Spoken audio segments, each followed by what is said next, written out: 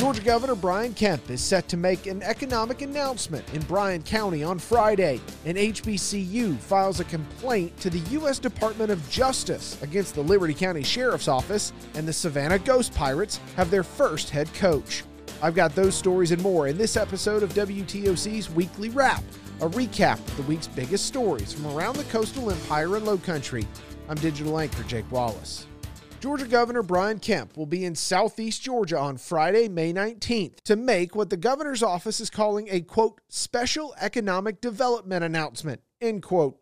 Governor Kemp and his family will be joined by the Georgia Department of Economic Development Commissioner Pat Wilson and local and state officials for that announcement.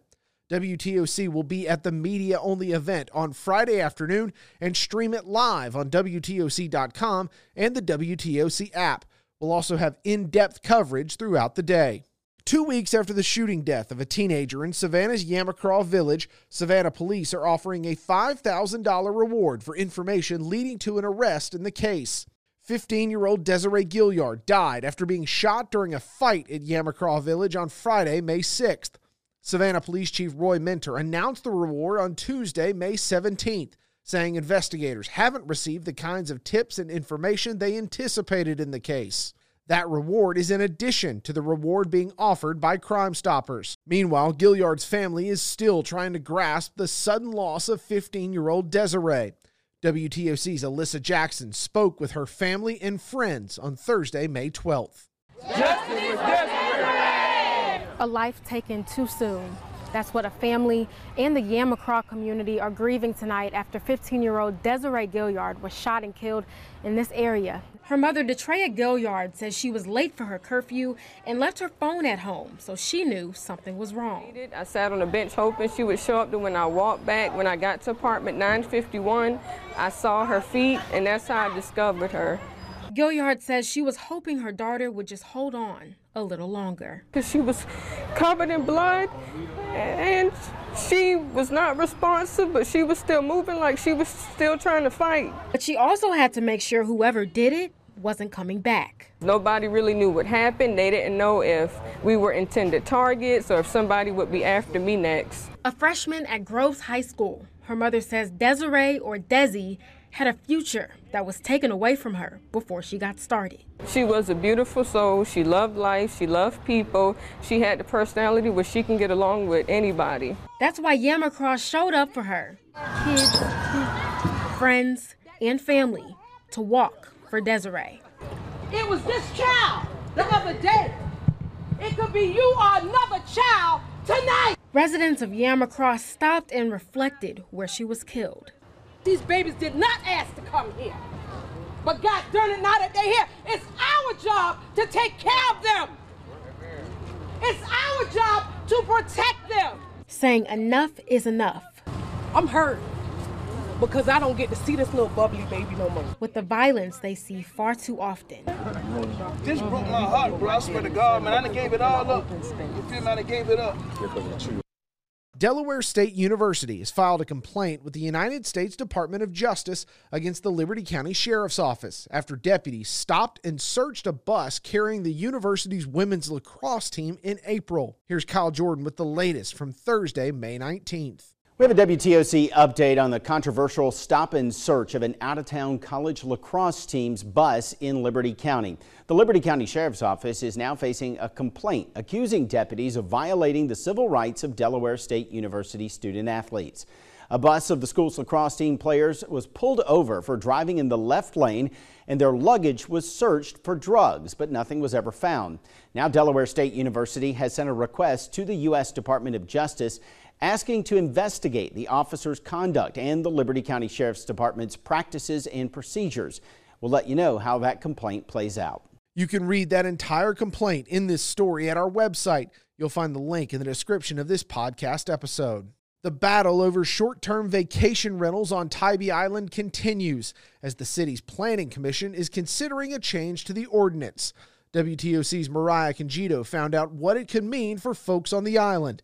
Here's her story from Monday, May 16th. The biggest change in the proposal for this ordinance would mean that, it's for those 3 residential zones, which that would mean that no STVRs would be allowed in those 3 zones. Now, of course, this has raised concern for some people out here, and that's why the Planning Commission is holding public meetings here starting tonight. City Councilman Monty Parks wrote the ordinance the Planning Commission is now reviewing. We've had people coming in for 3 days, and then somebody else 3 days, and somebody else 3 days. So you have a number of people who feel like they're surrounded by people they don't know. There are 3 residential zones, R1, R1B, and R12.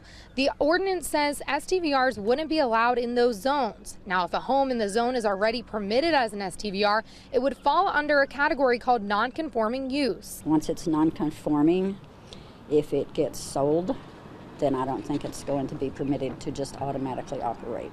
And that's pretty scary for somebody that's purchasing a home and planning to rent it out, use it some, rent it some, and if they don't have that ability, they might not purchase here. Jenny Rutherford with Jenny Rutherford Real Estate says this confuses a buyer and that if this ordinance passes, it could eventually put an end to vacation rentals. It's kind of becoming a thing of people saying that they want to choose who their neighbors are.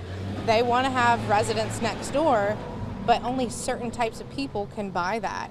And that's a problem. Another part of the ordinance reads that if an STVR in one of the 3 zones fails to generate a certain amount of money for a 3-month period, it'll be considered abandoned and the permit would be taken away. That's discouraging homeowners from using their property for 3 months or longer during the year. And that's really what they're encouraging, is having people here more full time. Homeowner Don Clausen says most of his neighbors are STVRs and he loves that about where he lives. He says he doesn't want the city making any changes that could affect his property in the future. If I go to sell it, the market for who I'm selling it to, if that's limited to people who can't use it as a rental, this costs me a whole bunch of money. Magruder with the Planning Commission says this ordinance excludes several areas of the island. There's plenty of spaces in the commercial areas and in the R2 sections to have STVRs.